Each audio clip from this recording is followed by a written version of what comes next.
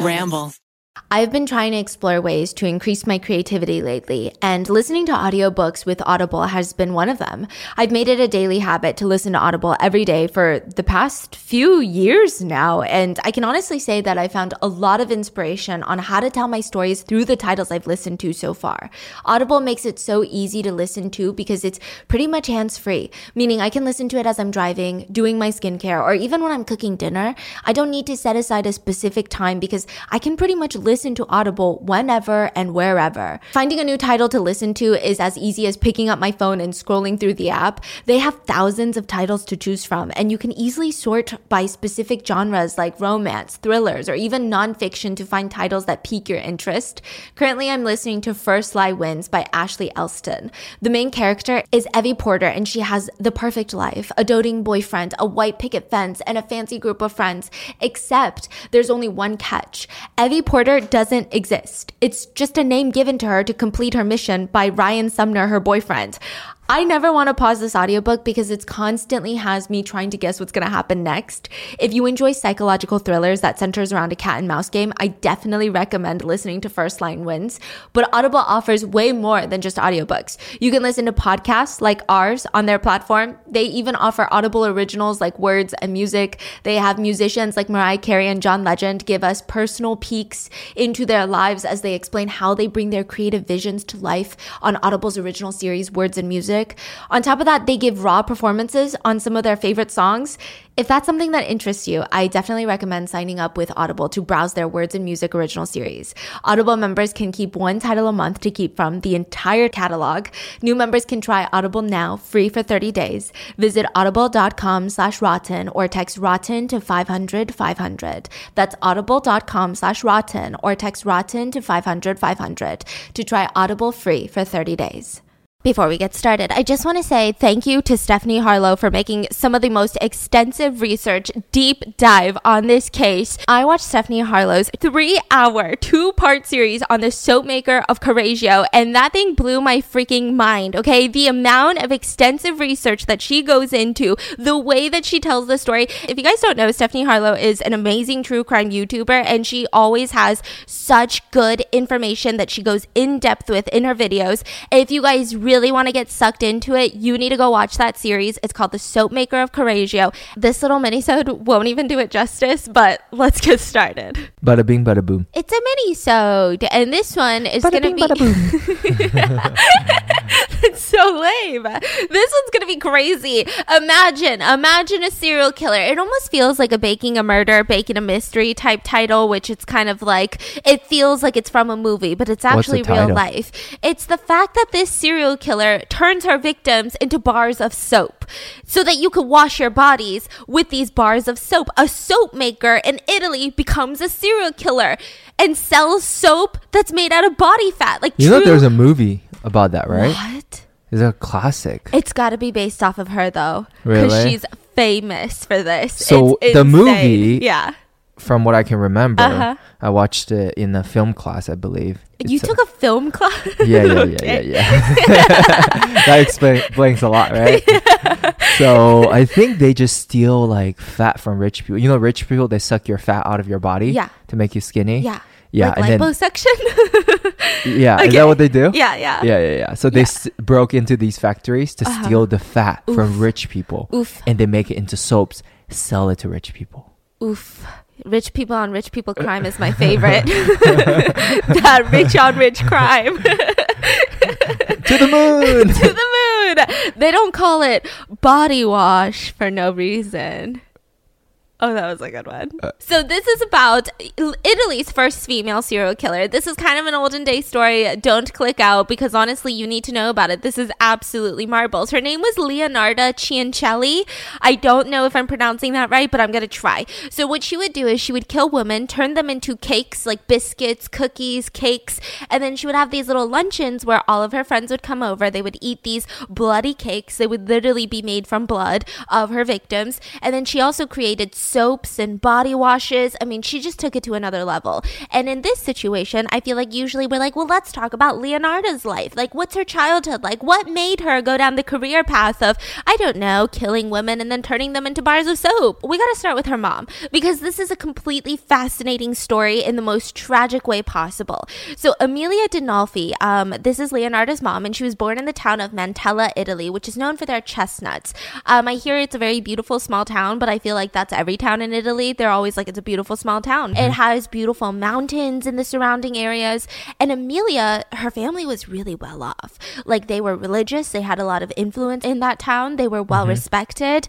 And Amelia was known to not only be coming from this family of just wealth and prestige and, status, but she was fucking pretty. She was beautiful. So with her status and her beauty, people just thought she had unlimited opportunity in picking husbands. Like, she could marry way above her own class, the ultra rich, because of her beauty. And so back in the day, what they would do is that you would have tons of suitors. Now, what's very fascinating is that you would go on these dates, but you would have to have a chaperone to meet with these dates. So even if you're like 15 and you're like going on dates looking for your future husband, because back in the day, like, the life expectancy was like, what, 40 something, 50 something? Okay, no, I think it was like 60s maybe. But like, you would get married really, really quickly, and you would need a chaperone to be there with you so that they could promise everyone that your virtue was still intact. Meaning, like, there would be an old lady at all of your dates making sure y'all don't do it. So that they know that you're a virgin on your wedding night, because that is so important, right? So one day, Amelia was meeting up with a suitor in his gated estate, and there was a chaperone there, and they were like, hey, now that you're going home, do you want us to take you home in our little car or carriage, whatever? Like, what do you want? And Amelia was like, you know what? It's a nice summer day. I'm just gonna walk home. Like, my house is just down the village. Like, it's not that far. It's a scenic walk. It's gonna be okay. The sun is still out. And so she proceeded to leave the gated estate by herself and just walk home, right? Now, there was a man by the name of Mariano Ciancelli. I'm going to call him the rapist from now on. I'm not going to remember his name, okay? So he had been watching her for a while. He had this thing towards Amelia. So first of all, he was in his 40s, and she was probably like 14 or 15 during this time. And he had this obsession with Amelia Dinolfi for multiple reasons. The first being that, she was beautiful. There were tons of suitors looking at her. There were so many men who wanted to marry her, right? But secondly, he was so upset. Like, he is an unemployed poor man who came from an equally poor family in the village. They lived in the poorest part of town, and she was just this rich little girl who had everything handed to her, and he would never get to date her. He would never get to talk to her because of her status, of where she came from. So it was almost like this resentment and also just insane infatuation. He was just a freaking creep. So he had been watching her for multiple days at this point, just stalking around town. And on that day, he had followed her to the estate, and he had seen her walk in with her suitor, do their little suiting things, and he chugged a cheap bottle of wine outside, and then saw that she was walking home alone, and thought that, okay, well, this is my moment. And so he drags her into the nearby empty fields, and he starts raping her. Now, here's the crazy thing. Back in the day, they didn't really teach people about sex. Like, there was no sex education class. Girls really didn't go to school. Like, if anything, girls learned how to be a good hostess and how to, like, I don't know, make fucking flower arrangements or some shit like that. But they didn't really have, like, a school education. So there was no one to teach them about, hey, this is how babies are made. Hey, this is how you do it, right? So she actually had no idea what was about to happen to her. He dragged her into the fields, and he starts kind of, like, pulling up her dress. And she kept telling him that she doesn't have any money. She genuinely thought that he was trying to, like, grab for a purse or some money, and she was just like, I don't have any money on me. And then he raped her, and he just walked away and left her in the field. So she laid in the field for hours, just in confusion, in shock, in pain. Finally, she walks home, and she immediately just, like, gets into bed, doesn't even change out of her clothes, just completely traumatized. The next morning, there's blood everywhere on her clothes, her thighs, and even though she had no idea what sex was, she was immediately just felt shame. She just felt like this is something that you can't tell anyone that has happened, because they're not even going to feel sympathy for you. They're just going to look at you like you're dirty. And so she just did not tell anyone, did not tell her parents, and just acted like nothing happened, cleaned herself up, proceeded with the day. But she was still traumatized from this. So like every day, this is a small town. She would see him out and about. She would go to the market. She would go meet up with her suitors. And he's like the town drunk is kind of how people phrase it. So he's always roaming the streets, just drinking cheap wine, like just being an absolute rapist douche face, right? And so she would constantly see him, and she had nobody to talk to about any of this. Like imagine being 16 and going through this, and you just can't even talk about it. It's insane. Now months pass, and there were servants working in the D'Onofrio house. Like they're that rich, so they've got tons of servants, and they're the ones like cleaning up all the bed sheets, cleaning up the bathrooms. And like back in the day, like I said, they didn't have like birth control, they didn't have like, you know, tampons. And so a lot of the times when girls would get their periods, it would just kind of like leak onto the bed. It would be all over the bathroom a lot of the times, right? And the servants would clean it up once a month because it happens every month. But they had noticed that she hadn't had her period in months. They were like, I don't remember the last time that I cleaned up any like bloody bed sheets, you know? So they go to the D'Onofrio parents and they're like, hey, your daughter's not bleeding. Like, is she pregnant? Could she be pregnant? We don't know. It's just very suspicious. So the parents, they approach Amelia and they're like, which one did it to you? Which suitor? Which respectable man from a respectable family disrespected you like that? Who took your virtue? Who took your virtue? And so Amelia at first is like, I don't know what you're talking about. I've never done it. Like, I don't know like what you're talking about. Like, this doesn't make any sense. Nobody disrespected my virtue. I don't even know what that means. And then the dad was like, I'm gonna go out there and knock on every fucking suitor's door and demand to know who stole the virtue of my daughter, right? And so finally Amelia confesses to everything. She's like, I was walking home alone after that date and I was dragged into a field and this old guy, you know, the town drunk, he raped me. All of these things happened. And now what do you expect the parents to do? Like go arrest the dude? Yeah, I thought so too. Like, go arrest the dude, go throw a fit. I mean, you're talking about an influential family. They could probably get him arrested. They could probably get him, I don't know, sent away, do all these crazy things. They didn't track him down. They didn't kill him. They didn't do any of this. They invited the rapist and his family over for dinner. Because the only way that this pregnancy didn't destroy the family reputation is for them to get married. What? So the decision was made by Mariano, the rapist, his parents. By the way, he's like 40, okay? And Amelia's parents. Everyone decided that she was to marry him. She did not have a choice in any of this. Amelia was forced to marry her rapist. I mean, how do you explain such thing? I mean... Yeah, so they kind of explained it to everyone as if they like fell in love or something. Oh. Yeah, so he... Oh, because I think maybe some back in the days, like she can be married to anyone else or nobody else would want to marry her. Yeah. So Mariano, the rapist, he's so excited. I mean, not only did he commit this really atrocious crime, and he's getting away with it. Like, he's not even going to jail for it or getting any sort of punishment, but he's actually getting rewarded. Now he gets to marry this girl of high status. Now, that doesn't necessarily mean that he's going to become high status. It's actually the opposite. You become the status of your husband. So it's not like he's moving into this beautiful home. It's the fact that she's getting kicked out of the house and moved into the poorest part of the town. So it's not the... Yeah. So it's not even that, but it's the fact that he gets to run around town and say, look, this is my bitch. Because that's the type of guy he was, so right? The parents just kind of abandoned her. They abandoned her completely. So she was kicked out of her house. She had servants. She had all these beautiful things. She had to leave all of that, move to the poorest part of town where she was expected to use an outdoor bathroom that she shared with the neighborhood people. It was like a hole in the ground. And everyone just like shat in the hole in the ground.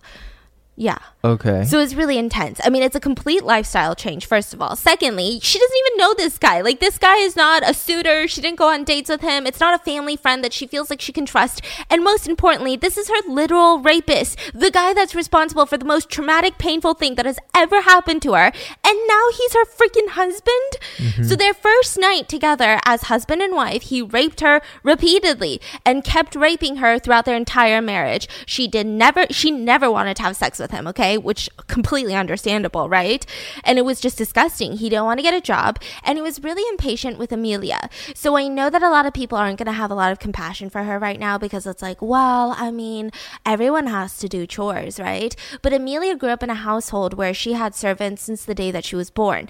And because she was of that status, it was expected that whoever she married had the same amount or more servants. So there would never be any need for her to waste her time learning how to do the dishes, learning how to do the laundry. And so no one was teaching her, but she was just suddenly expected to do it while she's pregnant. So she's freaking confused. She's trying to learn how to do these dishes. She doesn't know, like, she keeps breaking dishes, and he would beat her violently while she was pregnant because she would break a dish or didn't do the laundry correctly, any of these things. He would beat her, he would rape her, then he would go out drinking. Sometimes he wouldn't even come home for days, and he would brag around town. He literally told all of the other friends that he would get drunk with, guys, this is the way you do it. If you see someone that's unattainable, of higher status, obviously you can't become their suitor because their parents would never allow you to date someone of that status because we're broke bitches. So what you do is you rape them.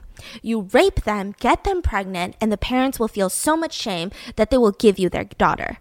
As if, like, women are just possessions. So he was like, that's how you get a wife. And all of the guys were like, wow, that's how we get a wife. And Amelia was completely thrown out by her family and high society in Italy. They didn't want anything to do with her. So the way that high society talked about it, like all of Amelia's former friends, family members, they never talked about the rape. They just talked about, if you don't want to fall from grace, marry a proper man and don't sleep around. So everyone phrased it as if, you know, Amelia was just sleeping around with people and ended up getting pregnant by like a broke guy. And that was her fall from grace. Nobody ever mentioned the fact that she was raped. So, because the parents never told anyone, right? So it just made it seem like, oh, well, she's just married to him and we don't really talk to her anymore. And so everyone just assumed, oh, like that little girl was sleeping around.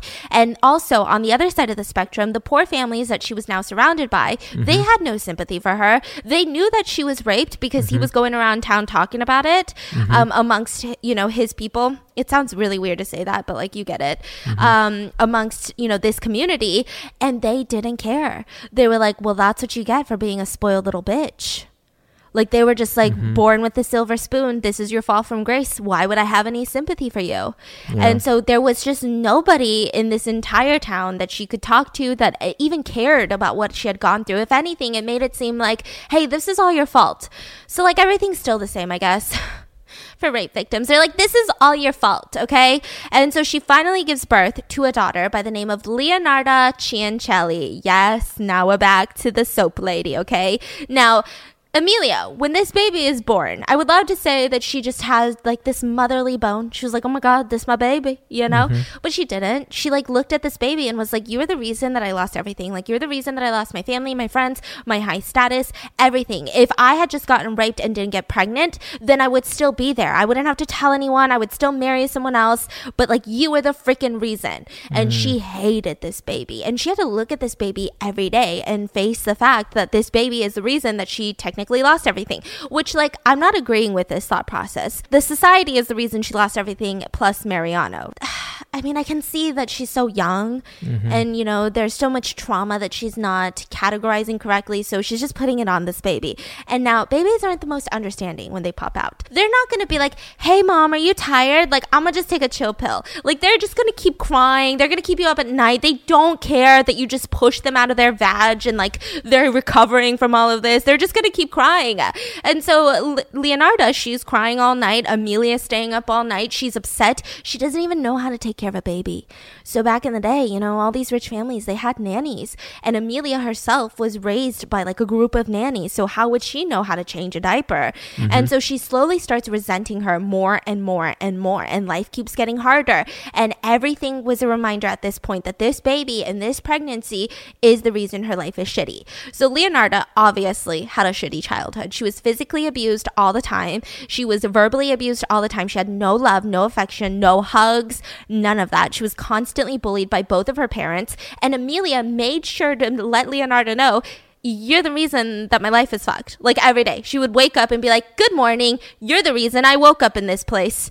Like, it's just really intense. So she starts raising this baby. And now Mariano, fatherhood did not do shit to the rapist. Like, he didn't get softer. He didn't suddenly turn into a law-abiding citizen. He continued to waste the little money that they had on drinking. And one day, he just, like, doesn't come home for days. I believe at this point, Leonardo was maybe, like, 5 or 6 years old, right? For the first couple of days, Amelia doesn't care that he hasn't come home because it always happens. But eventually, she's like, oh, my husband really is missing. So she goes around town and she's like, hey, guys, have you seen my husband? And one of his drinking buddies is like, oh, yeah, he's in my house right now. She walks into the house and he's knocked out with a high fever in a comatose state. So she's like, okay, well, why don't you guys help move him back to our place so that I can take care of him because I'm a loving wife. And so all of the drinking buddies are like, for sure, for sure. So they help carry this comatose man, the rapist, back into his home. And then Amelia just proceeds to fucking forget about him. She was like, bye, and just left him to die on the bed. So her thinking was, if he wakes up, fine, whatever, we're just gonna act like this never happened. If he doesn't wake up, then he's dead, which means I'm a widow, which means I can get married again. And I don't even think they had money for a doctor, to be honest, but it seemed more like it was a choice for her. She just didn't care about him, honestly. Could you blame her? And so he ends up dying.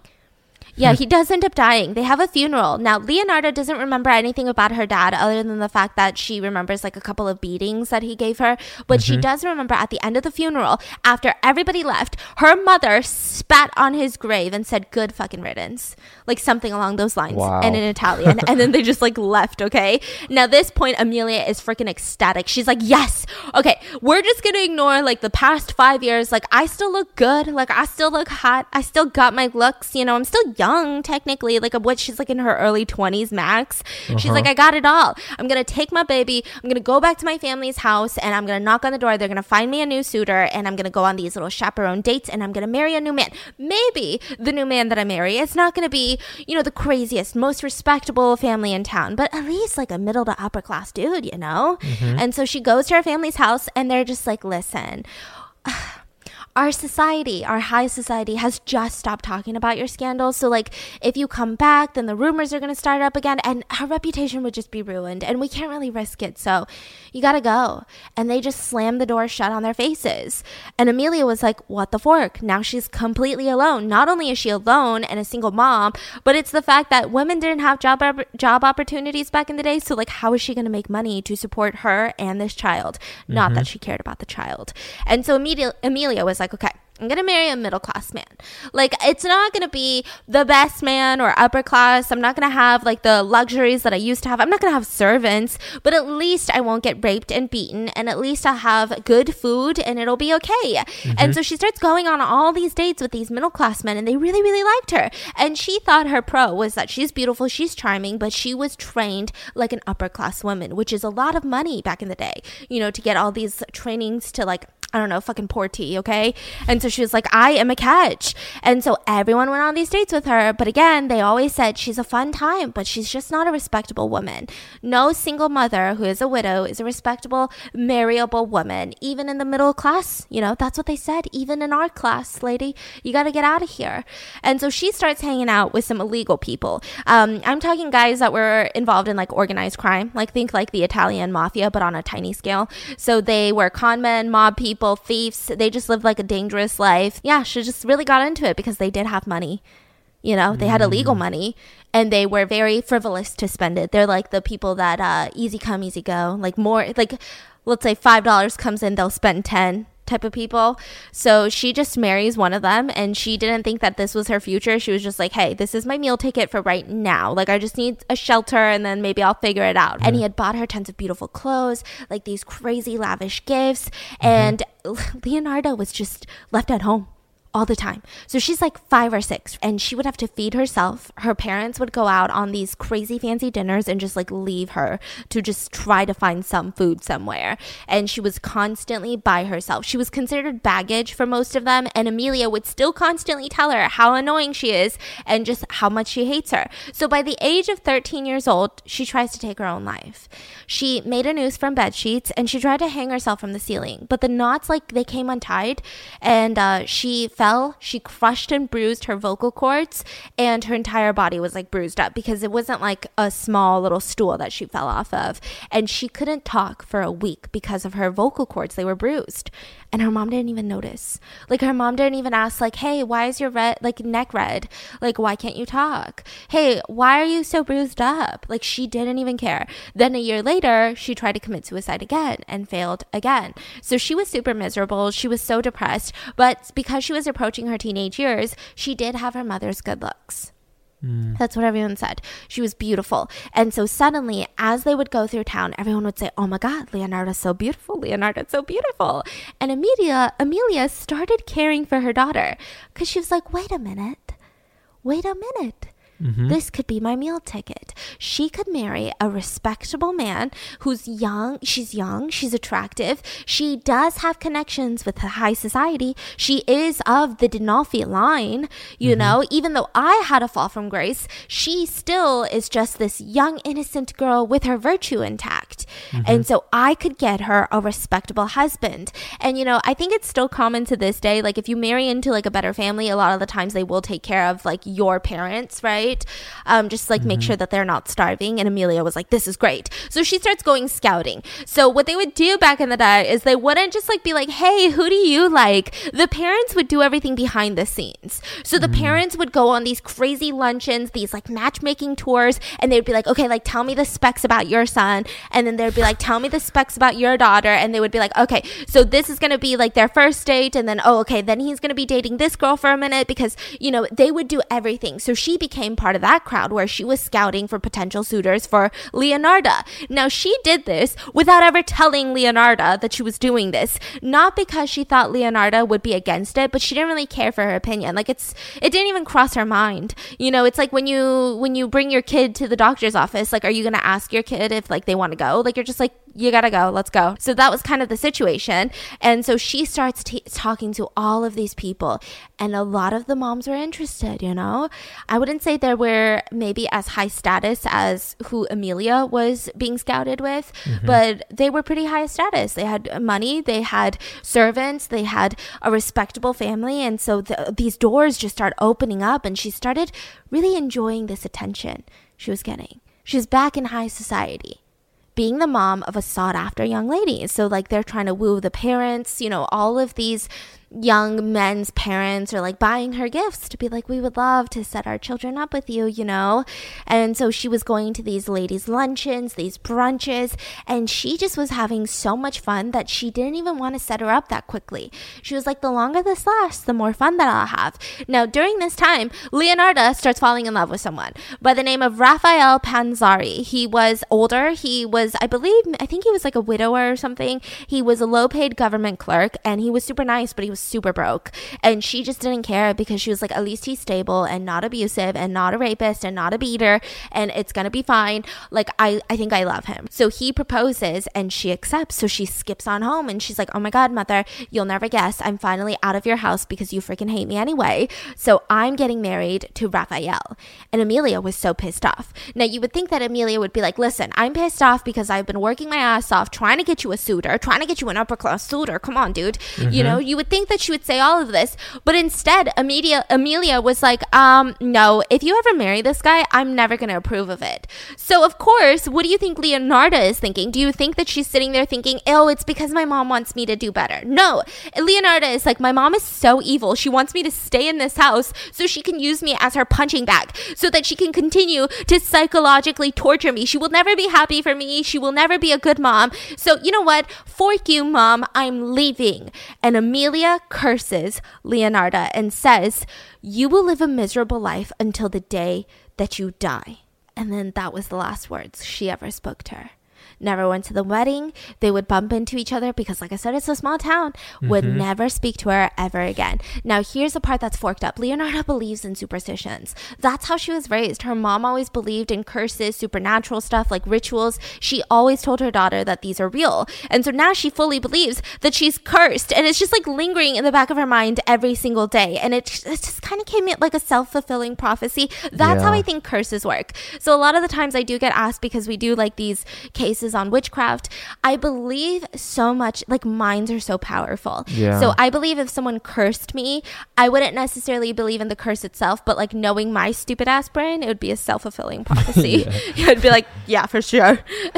And so Leonarda tried really hard in her marriage. Like she wanted it to be perfect. She wanted to be the perfect wife, but she had a lot of self-hate. Like anytime she messed up the chores even a little bit, she would start having full-on mental breakdowns.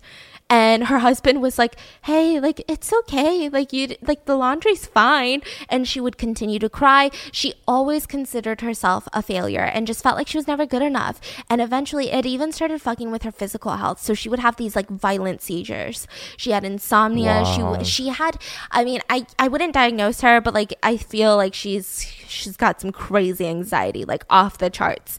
Now, she did want a ton of children. So she was kind of like the opposite of her mom. She's like, listen, my mom sucked ass. So I'm going to have kids and I'm going to treat them so well. I'm going to have a ton of them and I'm going to be the best mom that this town has ever fucking seen. I may not have money, but I'm going to be an amazing mom. So since the day that they got married, they've been trying to conceive. And every time it just like wouldn't work. Like she just wouldn't get pregnant. And so finally there was like this traveling fair that was coming through the village. And part of this fair, they had fortune tellers that were going to be there. And so a lot of people were excited. Leonarda was excited.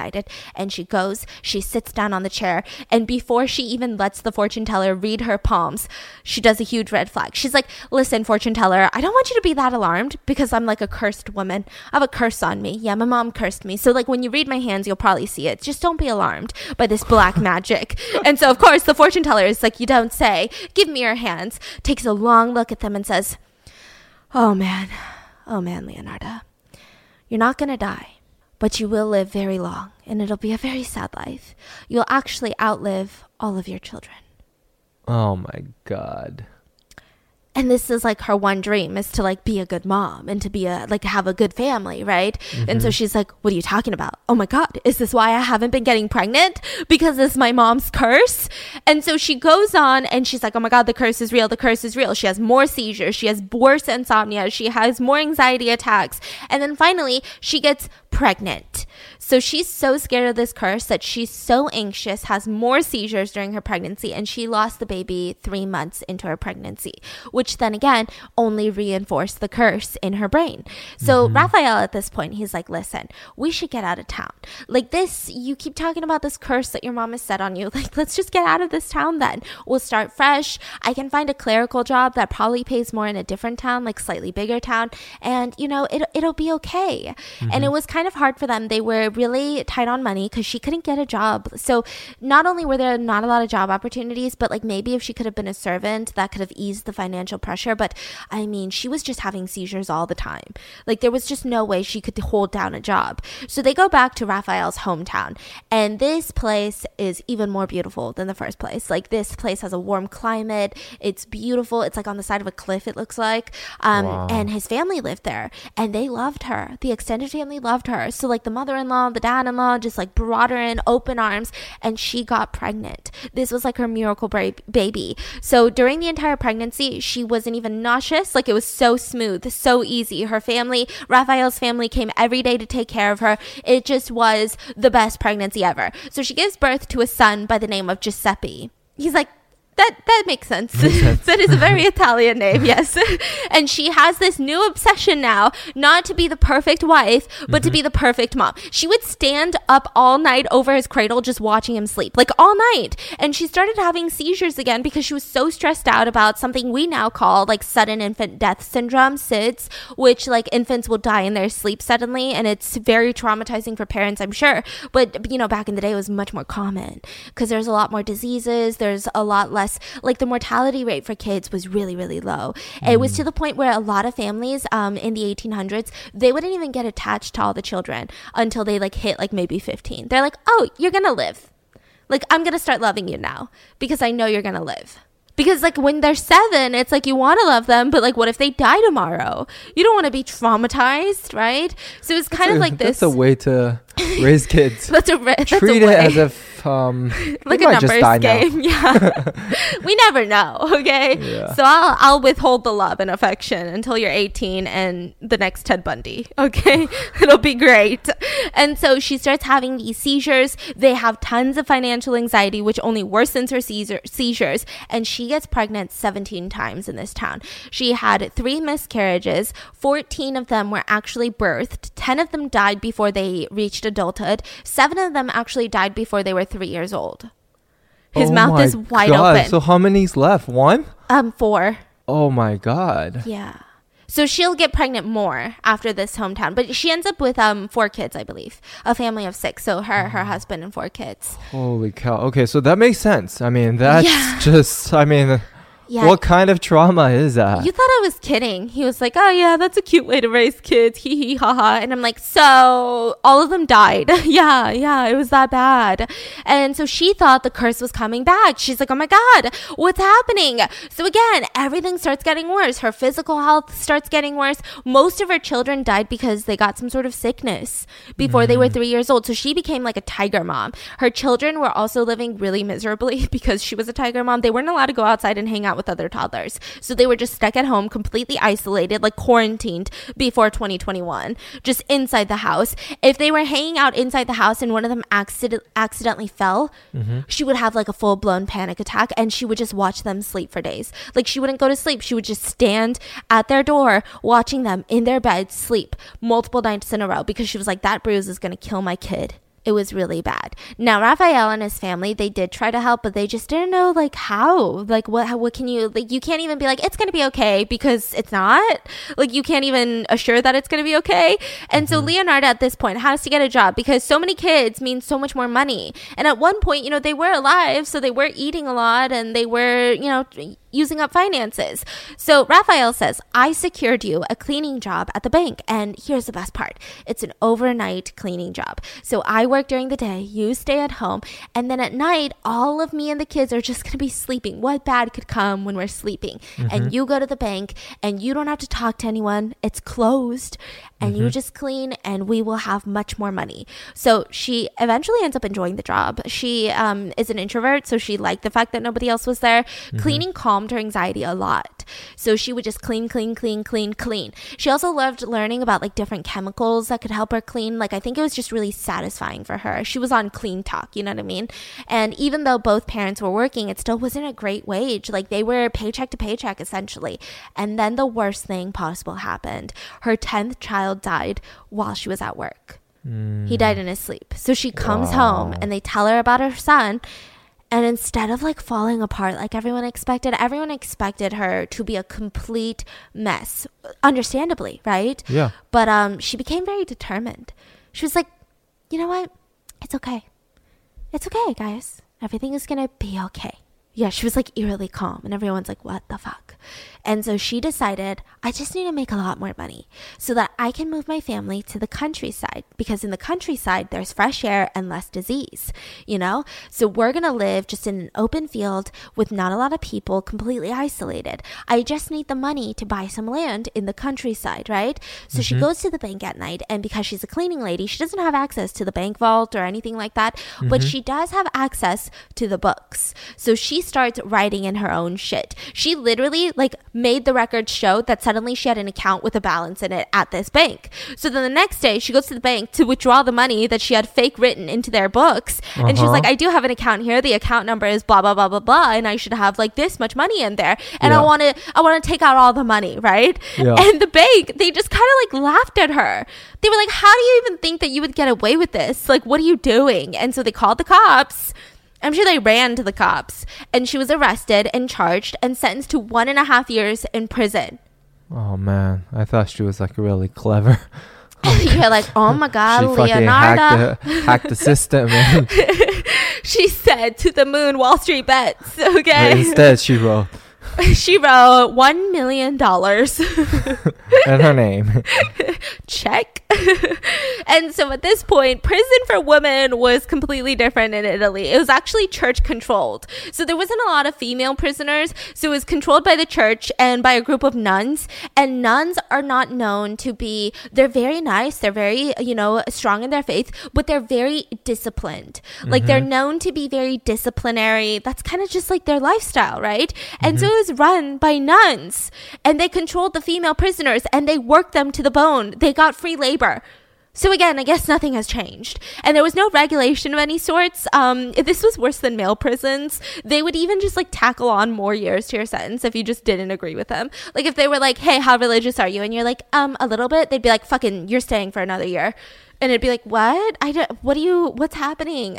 But she was released on time because, she was used to having a crazy mom, and she just kind of used those tactics of staying low, keeping her head, keeping her tail between her legs, and just doing her chores. So the nuns actually really liked her. So they released her on time. Now, when she gets back home 18 months later, Raphael had lost his job because of her bank incident. Like, it's a small town. No one's going to be like, oh, well, you and your wife are completely separate people. It was like, what kind of person are you that you married a con woman? And so his family didn't want anything to do with him either. They were just like, listen, we saved up and we're going to give you all of our life savings, but you got to get out of town. Like, it's just best that we just act like we don't know each other anymore. So they gave them what little money that they had, and they skipped town. And they moved all over again, and they started renting a house over a river, and they started becoming very happy. So everything seemed to be getting better for Leonarda. Raphael gets a better clerking job. Leonarda stays home all day with the kids. They even have a safe yard that the kids can play in, so it's like ultra amazing. And everything seemed super peaceful. Now that's when she decides to go to the fortune teller in town. Leonarda, no! And so the fortune teller is like, let me see your palms. I'm going to read your palms. And she says, in the right hand, I see prison. And in the left, I see the mental asylum. Now, this is a self-fulfilling prophecy. Like, I have never read, there's a book on this entire case. I have never read something that was more in my brain of like, oh my God, this is really a self-fulfilling prophecy. So mental asylums back in the day were actually even scarier than prison because she had just gotten out of a very creepy prison. But mental asylums were just kind of places where people would stick the unwanted from society. Like, they weren't even mentally ill most of the time. Sometimes they would just be like, I don't know, maybe, signs that they were gay or asexual or depressed or like kind of sad, or sometimes they would be sent to a mental asylum if they were caught masturbating, and they were like, that's a mental illness, masturbation, so there you go, the rest of your life in this mental asylum. It was just weird, okay? They would just stick them into this building and let them die in their own filth. Like, that was a mental asylum. So she starts freaking out at this point, and she gets pregnant again, and she gives birth to another child. And now the seizures come back because she couldn't even hold, and she was not a good mom at this point. She wouldn't even hold her children because she was scared that she would have a seizure and drop them. Now, babies need a lot of physical love. That's like the whole thing. There's so much like psychology behind it that I wish I could get into one day. But she just didn't get emotionally attached to any of them because she thought they were going to die. Now, every night she would put her children down. They would go to sleep, and she would just walk off into the village. She started hanging out with like the fortune teller group. She started asking questions about rituals. She started studying everything that was of the occult, rituals, how to get rid of curses. This kind of became her new obsession. She was like, you know what? I'm not going to get emotionally attached to my kids until I know how to get rid of this curse. And during this time, a couple months pass, and the harvest festival comes around, which is like a time where everyone in the village goes to the fields so that they can harvest. I don't know what that means, but they like work side by side in the fields, and then they just like play and drink at night, and then they go to sleep on the fields. And it's like a whole village thing. And I mean, it's free labor, but I think maybe you reap the benefits later. I don't know how it works, right? What do you mean? They like harvest the fields. Yeah, the whole village. Yeah, you just harvest all the. But is it like owned by the village? Yeah. So like you get a little bit of food later? No, isn't that everybody has their field usually? Oh, I don't know. But like they were all working side by side, just like a community effort. But sometimes when it's ready to harvest, you have to harvest it very quickly. Otherwise, they may go bad. Are you a farmer?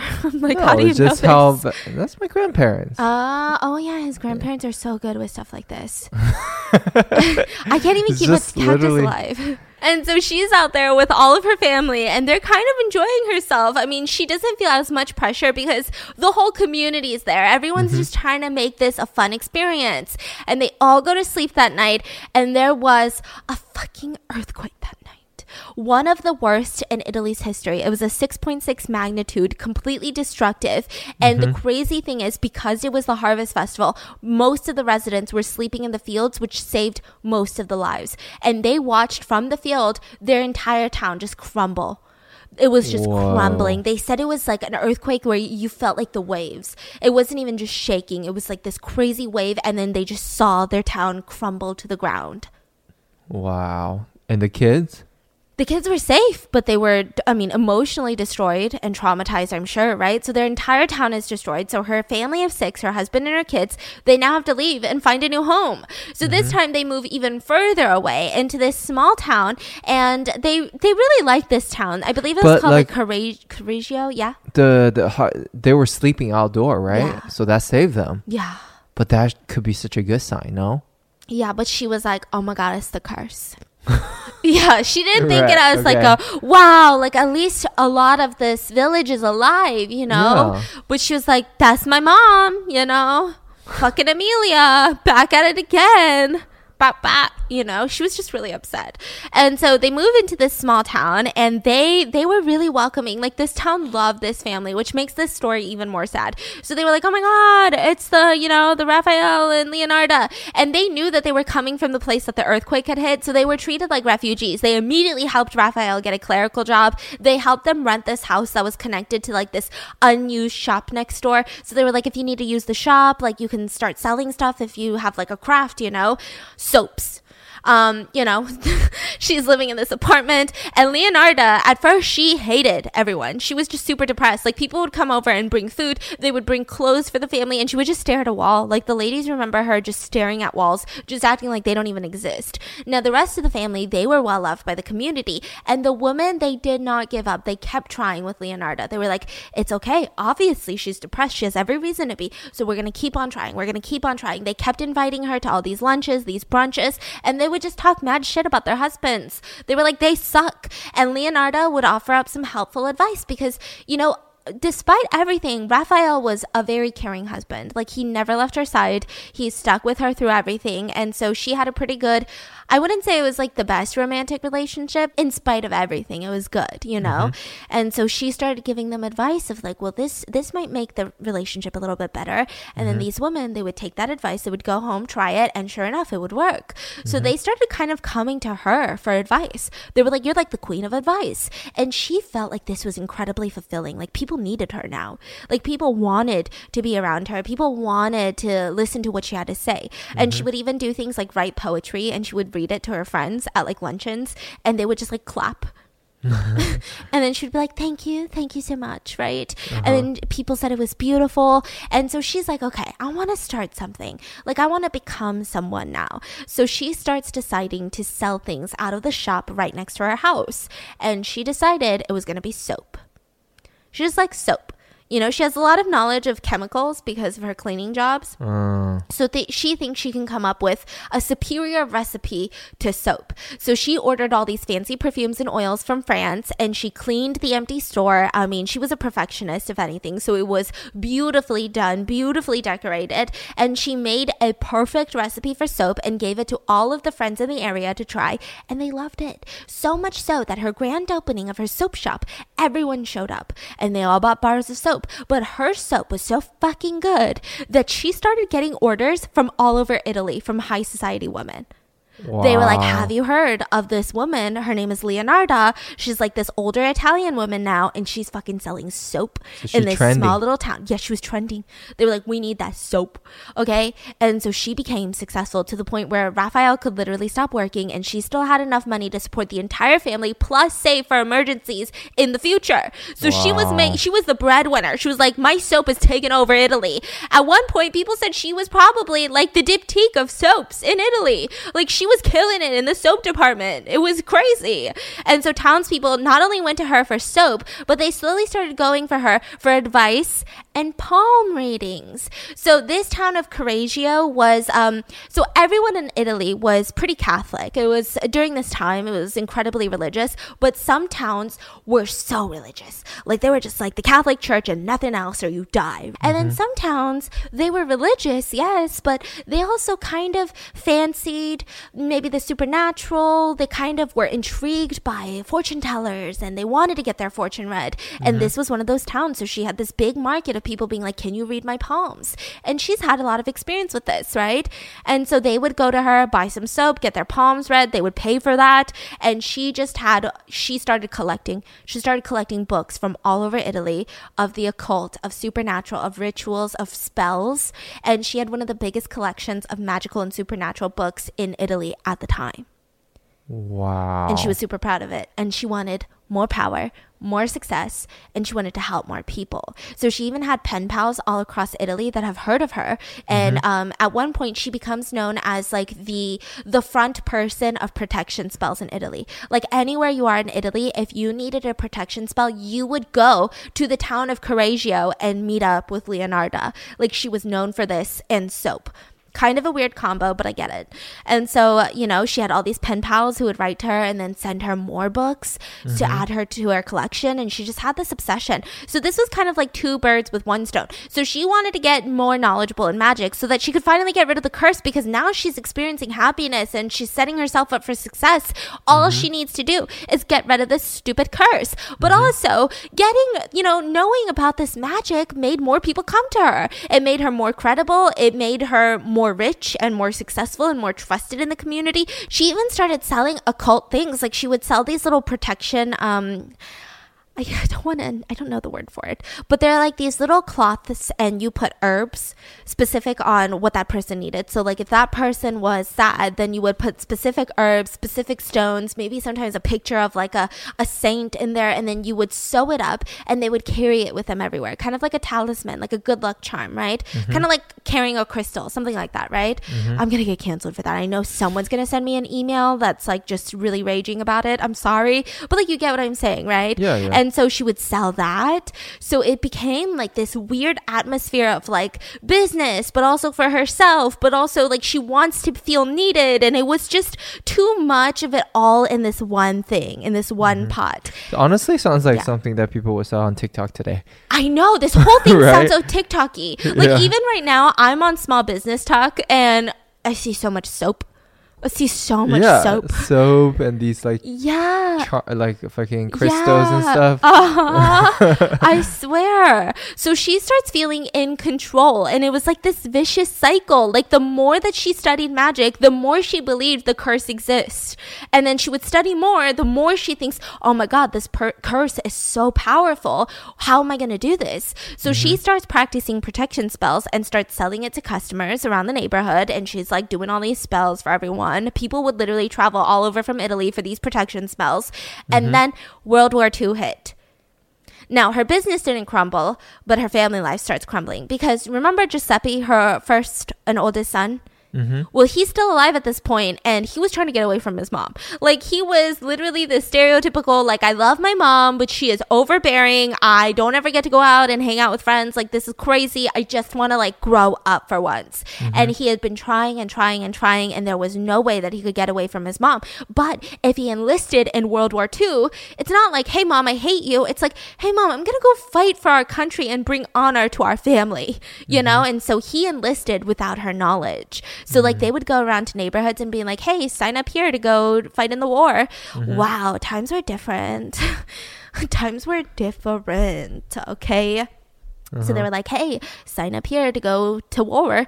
And so he wrote his name down, which is a binding contract, and was like, I'm going to go to war. Now, one day she goes to work. Leonarda goes to work, and everyone's gathered outside her soap shop. And they're like, oh, my God, Leonarda, you have raised such a good young man. Your family, since the moment you moved into our town, like, we loved you. And your son is so brave. You're so brave. You are the perfect mom. And she's like, what the fuck are you talking about? And they're like, he's going to fight for our country.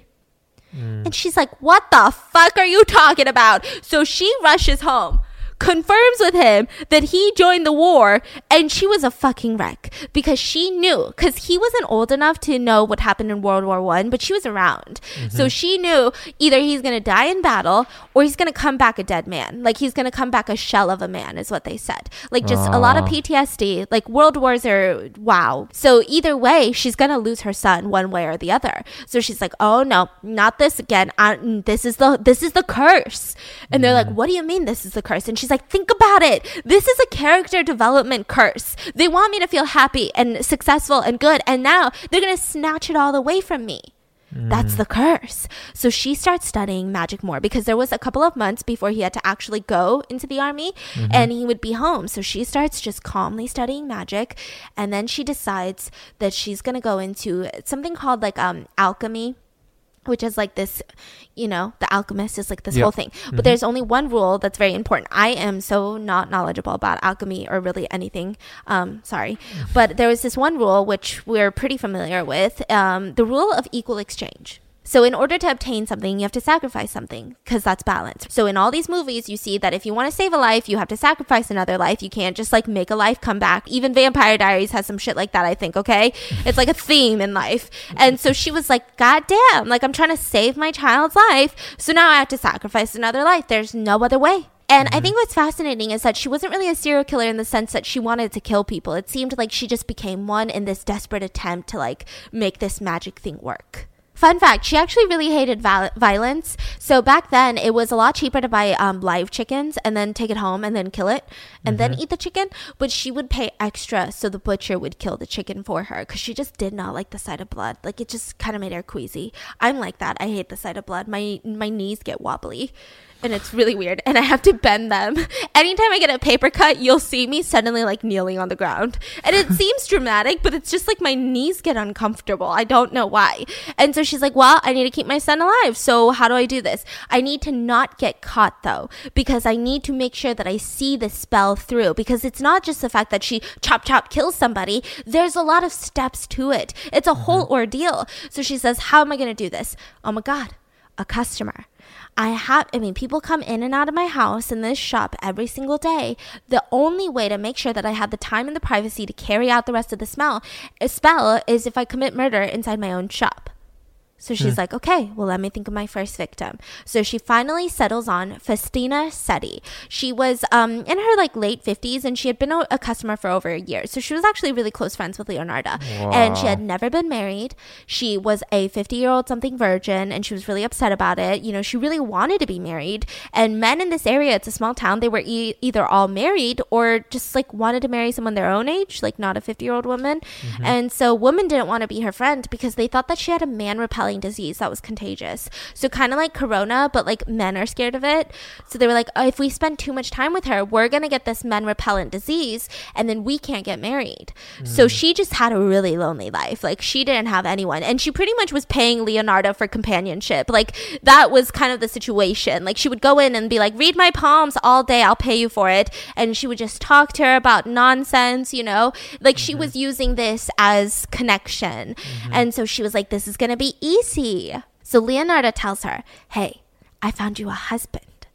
And she's like, what? Yes, Festina. I have been mailing him. Like, we've been mailing, corresponding with each other for a while now, and I'm excited for you guys to meet. I even I mailed him a picture of you, Festina, and he fell in love. And so she's like, you don't say, really? You don't say? Well, where does he live? And she's like, well, that's the problem. He's not a local, you know, and he does live in a very far village, so you will need to go there to meet him. But wow, he's such a kind man. He's got a good job, and he loves you. And so Festina, she's like, okay, like, when do I head out to this town? Like, what do I do? And so Leonardo's like, okay, so this is what you're going to do. You're going to go home, pack up all your stuff. Tomorrow, your journey will come. You're going to come to my place, and I'm going to send you off, and you're going to go in this little carriage and go to the far village. But you need to write letters that I can mail out for you. You need to tell your family that you're finding love because they're going to get worried. And if you tell them now in person, they're going to try to stop you. I mean, imagine. They're going to be like, why are you going to this far village for a man? Like, no, you don't even know him. But would you rather stay here and be alone forever or meet the love of your life? So Fastima was like, fuck yeah, bye. And so she writes all her letters. She comes the next morning super excited and she's just nervous. So Leonardo is like, okay, give me the letters you wrote. I'll mail those out once you're gone. And you packed your stuff. That's great. Here, take a glass of wine because you look so nervous. You need to calm down your nerves before this trip. And so Fastima was like, oh my God, thank you so much. She starts chugging the wine and she notes that it's a little bit bitter. And she's like, oh, this one's a little bitter. And she started to feel super sleepy. And she starts falling to the ground. And Leonardo gets up, grabs an axe from behind the counter. And as Fastima starts getting drowsy, Leonardo said, sorry, and slammed the axe down. But she wasn't looking because, like I said, she hates blood. And this time it went into her shoulder. So she let this painful cry. So then Leonardo, she's like, fuck, I gotta do it right. So she opens her eyes and smacks it down on the top of her head. She bonked her with an axe. And then she proceeded to dismember her into 9 separate pieces and hung her up in the back of the soap shop to drain her blood into these little like buckets, like these basins underneath the dismembered body parts. She starts cleaning up the shop, cleaning up the kitchen, and she grabs the blood, puts it on cookie trays and bakes them into the oven so that they can get like dehydrated because she needs to bake cookies with it or cakes with it. So the protection spell only works if you sacrifice the life of another and the person you're trying to save consumes it and you've got their flesh and blood inside of you but also all over you. And so she made these tea cakes, mixed the blood with some flour, some sugar, some butter, and made these little cakes out of it. They were a bit dry. They tasted very irony is what people said. And her husband ate some, she ate some, she gave some to Giuseppe, and now the protection spell was inside of him, but needs it on the outside. So she starts putting all of her dismembered, bloodless parts into a pot with some caustic soda, which is how she made soap. And so she started trying to dissolve these, body parts, and it was super strong. Caustic soda is super crazy. It goes through like bones and hair eventually, right? And now it's been hours. It's been on the pot. She looks into it, and it's like this thick, dark mush. And she's like, what? You would think that she's disgusted by this because she just murdered someone, right? But she's like, that doesn't meet my standard of soap making. I'm a perfectionist. This is disgusting. The spell is going to be shitty because this is a shitty soap bar. So she starts crying and just throws the sludge of remains down like the sewer. She's just like, bye, friend. And just threw it down the sewer. And she just felt like she took a life without even saving her sons. It was all for nothing. So she's like, okay, well, I got to try again. She sent out the letters from Fastima to all of her family members. And she even proceeded to gossip about Fastima with all of the ladies at luncheon. They'd be like, what kind of man would want to marry an old woman?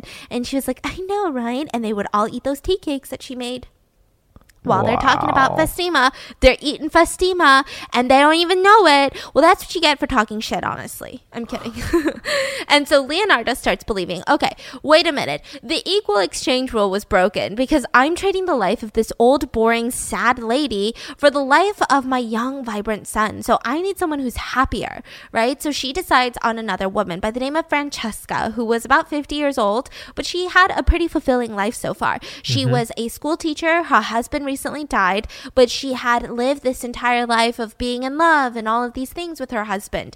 And so she had gotten fired from her job recently because she had left to take care of her husband, and then he died, and now she was broke and jobless. So she's like, well, Francesca, I have a job opportunity for you. Come over to my shop and let me tell you about it. So she comes over and she says, there's this elite school in Italy.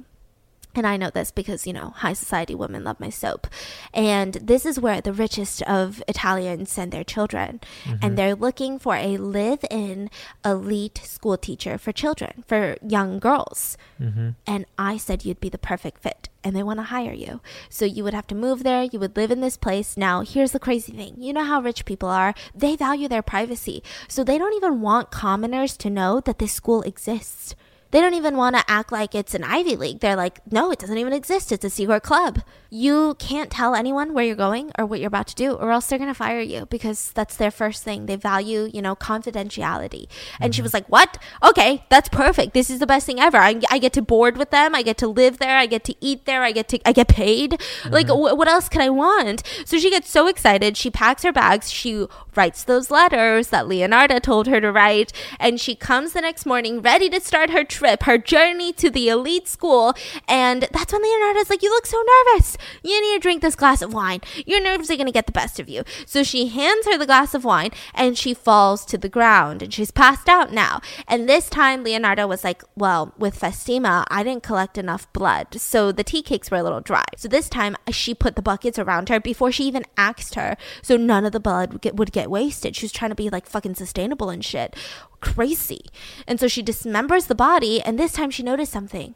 So Festima, the older woman, she was very frail. She was really thin. She was really just like a very petite woman. But this time with Francesca, she had like a layer of yellowish fat. Just like you were saying. Yeah. That Festima didn't have. And so she made biscuits and cookies from her blood and fat, and it was good. She said it was almost electric, that you would take a bite and there was like almost like this static energy in your mouth. And she believed that she was tasting magic. Now, here's what's even crazier. Leonardo was actually a really good baker. Even to this day, there are world-renowned bakeries in Italy that still use Leonardo's recipes, because she wrote a recipe book later. That's what I was thinking too. Yeah. Imagine like the soap recipe, the cookie recipe. People still use her recipes. I mean, obviously minus like people go to Italy, they're tourists. Americans are like, Stephanie told me that you guys are killing people in the back. They're like, who the fuck is she, first of all? And no. But like, they still use her regular recipes. Isn't that crazy? Is it also because of she's a serial killer? No, they don't even tell people it's her recipe. Her recipes are that good. Yeah. That these like world-renowned bakery chefs in Italy will still reference her recipes. Not because she's a killer.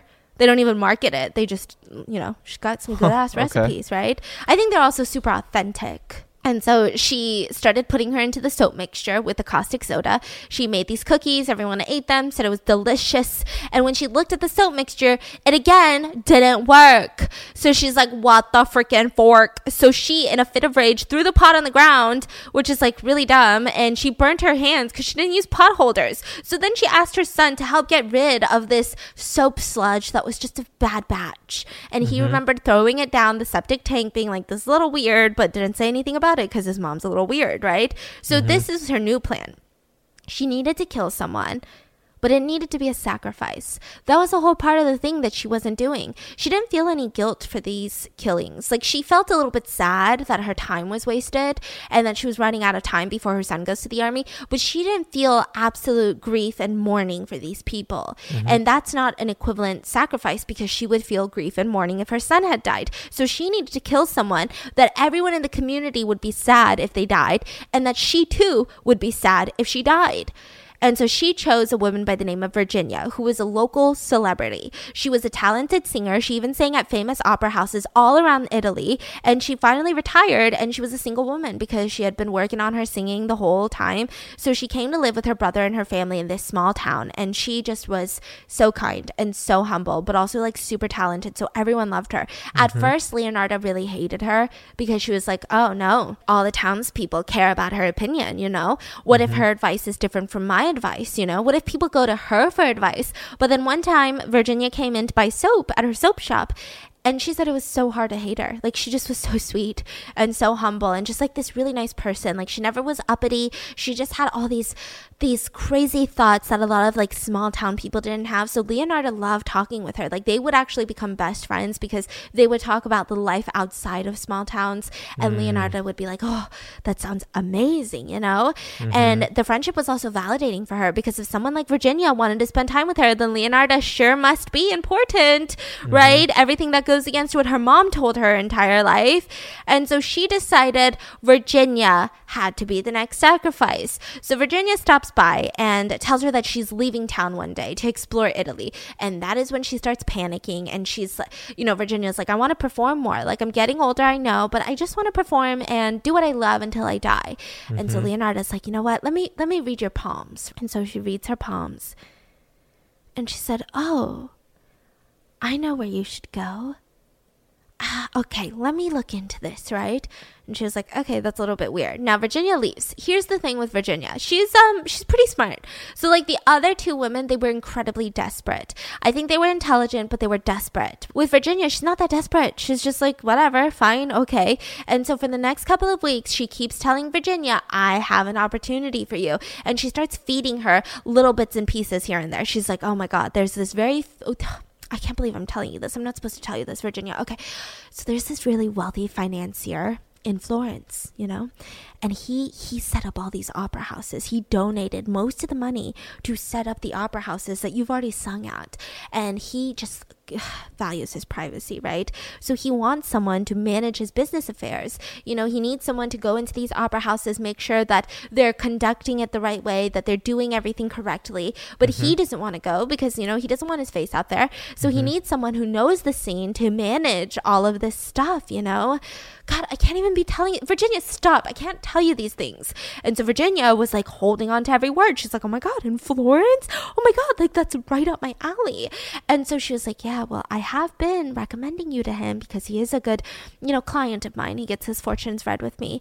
And I said that you'd be a great option. And he said that he's even seen you perform and he loved it. And he would even maybe think about putting you back on the stage. And so Virginia was like, oh my God.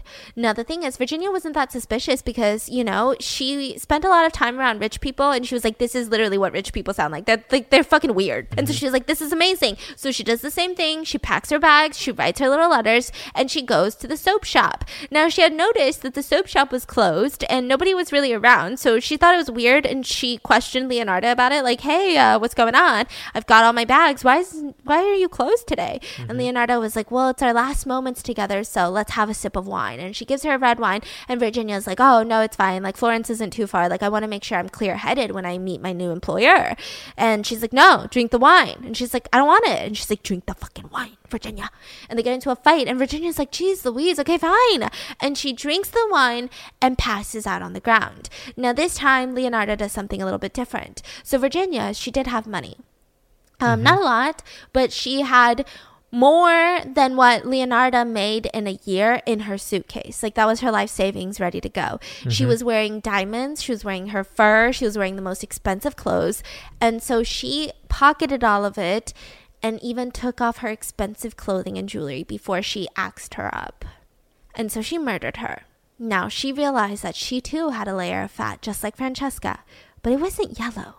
It was more of like this milky, creamy texture than anything.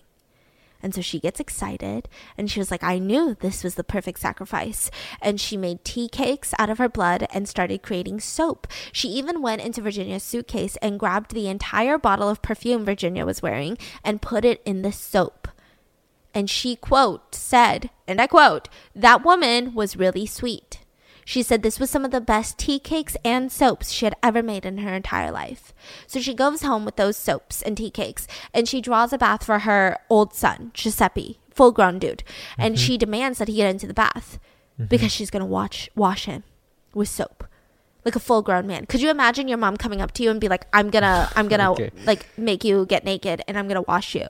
And he's like, no, I'm not gonna do that. Like, you're weird. What's wrong with you, mom? Like, I'm not doing this shit. Like, this is why I want to leave. Like, what's wrong with you? And she was like, no, I need to make sure that this soap touches every part of your body.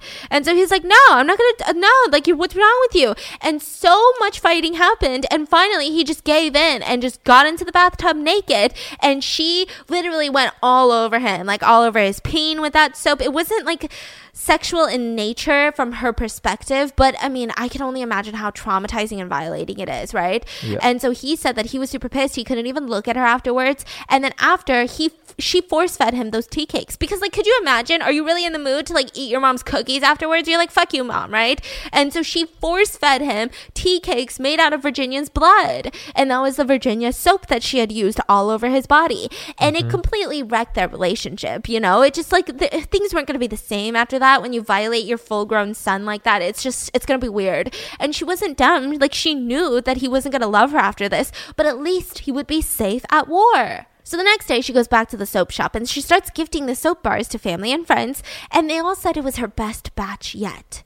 And she fed all the ladies her tea cakes. Now, this is when Virginia's sister-in-law starts getting suspicious. Because, you know, a couple of letters had come from a, like, nearby town's post office that, by the way, like, Leonardo had sent Giuseppe to go mail all of these letters. Okay. She got a couple of letters, but suddenly the letters stopped coming, which is very not normal of Virginia because she was really close with her sister-in-law. That doesn't make any sense. So she starts investigating, finds out that Leonardo's super close with Virginia, and started asking her things. Now, Virginia's sister-in-law, here's something you need to know. She's a really religious woman. Super religious. And she goes to the soap shop, buys soap, asks Leonardo about that day. And Leonardo's like, you know what? Why don't I read your palms? Now, I'm not entirely sure what happened at that palm reading session, but that is when Virginia's sister-in-law realized Leonardo was guilty. Because her way of manipulating was insane. So I think when people went to read palms with Leonardo, they went in open-minded. But with her, with Virginia's sister-in-law, she went in very close-minded. First of all, she's religious. Second of all, she thinks that you, like, kidnapped her sister-in-law. She's not going to be like, ooh, let me just listen to everything you have to say, right? So she went in there and she'd be like, I am sad. And then Leonardo would be like, you know why I think you're sad? Because your sister-in-law is moving on with life without you. You know, and it was just very, like, manipulative. She was just like, this lady is really fucking good, right? With manipulating people. And she probably manipulated Virginia to maybe, I don't know, rob her. And so she starts just asking around all the neighbors, and all of the neighbors said, oh yeah, I remember Virginia going in that day. Like, I remember she had her suitcase, she was dressed in her best furs. I remember that day. Now, nobody had witnessed her leaving, which nobody thought was suspicious because nobody's just waiting outside the soap shop waiting for the customers to go in and out. It just said they were just doing their own thing. So she starts going to the police, and they start investigating, not only her disappearance, but Fatima and Francesca's. The police immediately confirmed that they were all with Leonardo the day that they all disappeared. And they start thinking about, okay, well, what's going on? What's going on? They question Leonardo, and she's like in her 50s, and she's like this old Italian woman. And they're like, did you kill them? And she's like, what are you talking about? Do you not know, you idiots, that most women in town have been to my soap shop and my house, and I've advised them all at one point. Like, this is nothing strange. And so they're like, you know what? It can't be her. Like, that doesn't make any sense. And so they start investigating the letters that were sent to the families. And when they asked the post office workers, they all said it was Giuseppe dropping them off. So the police are like, well, this makes more sense. It's not this old soap-making fucking lady. It's her son that's, like, robbing these women or maybe even assaulting them. We don't know. And so they start investigating. They get a warrant. They search the entire house plus the soap shop. And they believed that Giuseppe killed them for their money because they found their suitcases of all their clothes and Virginia's furs, Virginia's diamonds. And he gets arrested, brought in, and Leonardo shows up and tells them to stop this nonsense because she's the real killer. And now all of them were like, listen, thank you, but like Italian moms do be doing that, you know? They be very protective of their sons. So we don't really believe you, lady. Like, someone calm her down, give her a cup of tea or some shit, okay? Like, we get it, right? We get it. We understand. And so she's like, no, I'm serious. I'm dead ass. And they're like, okay, cap, no facts, printer. I don't even know, okay? I don't know what TikTokers are saying these days. And so they're like, they just don't believe her. And she goes on to tell them the whole gruesome ass story. She's like, so then I found a spell and I axed them up. I dismembered them. I made these little tea cakes. You want one? And they're just like, okay, first of all, your story kind of makes sense, but it doesn't go along with anything. Like, you are this 50-year-old short little Italian woman. You don't have the strength to dismember people. And she said, Okay, take me to the local morgue. So they do, and they find a dead body, and she dismembered that dead body within like 10 minutes, which is really astonishing that they let her do that, but I think different times. Yeah, so she like dismembered that body. She's like, let me show you. Yeah, I won't tell you. Let me show you. Yeah. And so that's when everyone starts realizing what she did. And Giuseppe was there. He starts throwing up and he starts just fucking snitching on her. He was like, she's always been fucking crazy. Like, she's got all these books on witchcraft. Go search our place again. She's weird. She totally did this. Like, he just really ratted her out and she didn't care. She was happily taken to jail because at least her protection spell on her son had been done. Now, the whole community, they turn on her. So Raphael tries to support her while she's in jail, but he was jobless. He was depressed. All of the kids, they left home. They changed their names, had no connection with their family anymore. And before trial even started for Leonarda, Raphael died. And Giuseppe went to war before trial without even saying goodbye to her. And the trial, I mean, she just seemed like she had lost it. She was making jokes about the murders. She was like losing her mind. She, at one point, the prosecutor, whoever, was like, do you even think like caustic acid can even dissolve a body to make soap? Like, that just sounds so far-fetched. Like, how do we know you're not making shit up? And she got so pissed. And she was like, fucking bring in a body and bring in the caustic soap and I will show the jury how you can dissolve it. Don't question my soap making abilities. And they were just like, okay. So they found her guilty and they found her insane. So she would spend a part of her sentence in a mental asylum and part of it in a prison. Do you remember that fortune teller reading? On the right hand they see prison. Oh my God. On the left hand they see a mental asylum. And this is a self-fulfilling prophecy. Wow. I'm not saying she was cursed. I'm just saying she needs all accountability for everything that she's done. But holy fork. And so she goes to prison first. And she was doing really well in prison. Like, she would read palms. She would give advice. She started working in the kitchen and baked goods.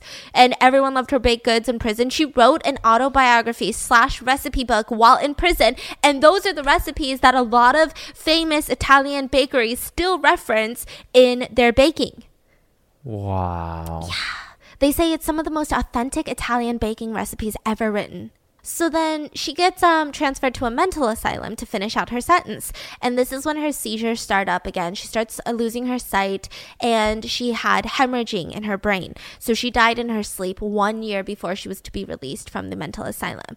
And it's kind of ironic how she died. So there was, she had caustic soda poisoning. So the fumes of the caustic soda had gone into her brain and started like dissolving parts of her brain. So then her brain would start bleeding.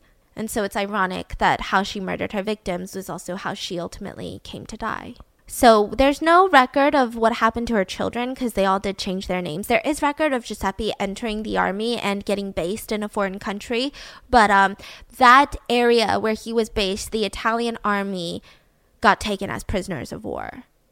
So in that area, right? So there's no record of him being on a prisoner of war list, his name. So a lot of people think that he died in battle. So the spell didn't even work. So it just ended up being all weird. See, I think this is really one of those stories of, first of all, don't kill people. Second of all, don't be a serial killer. But also, like, you try to help someone so much that you end up just losing them anyway. Like, she lost him before he went to war with that whole soap nonsense and going to jail and ruining his life. So that's the story of the serial killer, Italy's first female serial killer, who happened to turn her victims into soap. Think about that when you use your body wash. And I'll see you guys on Wednesday for the main episode. And I hope you guys enjoyed this one. Let me know your thoughts, and I'll see you guys next Wednesday. Bye. Bye.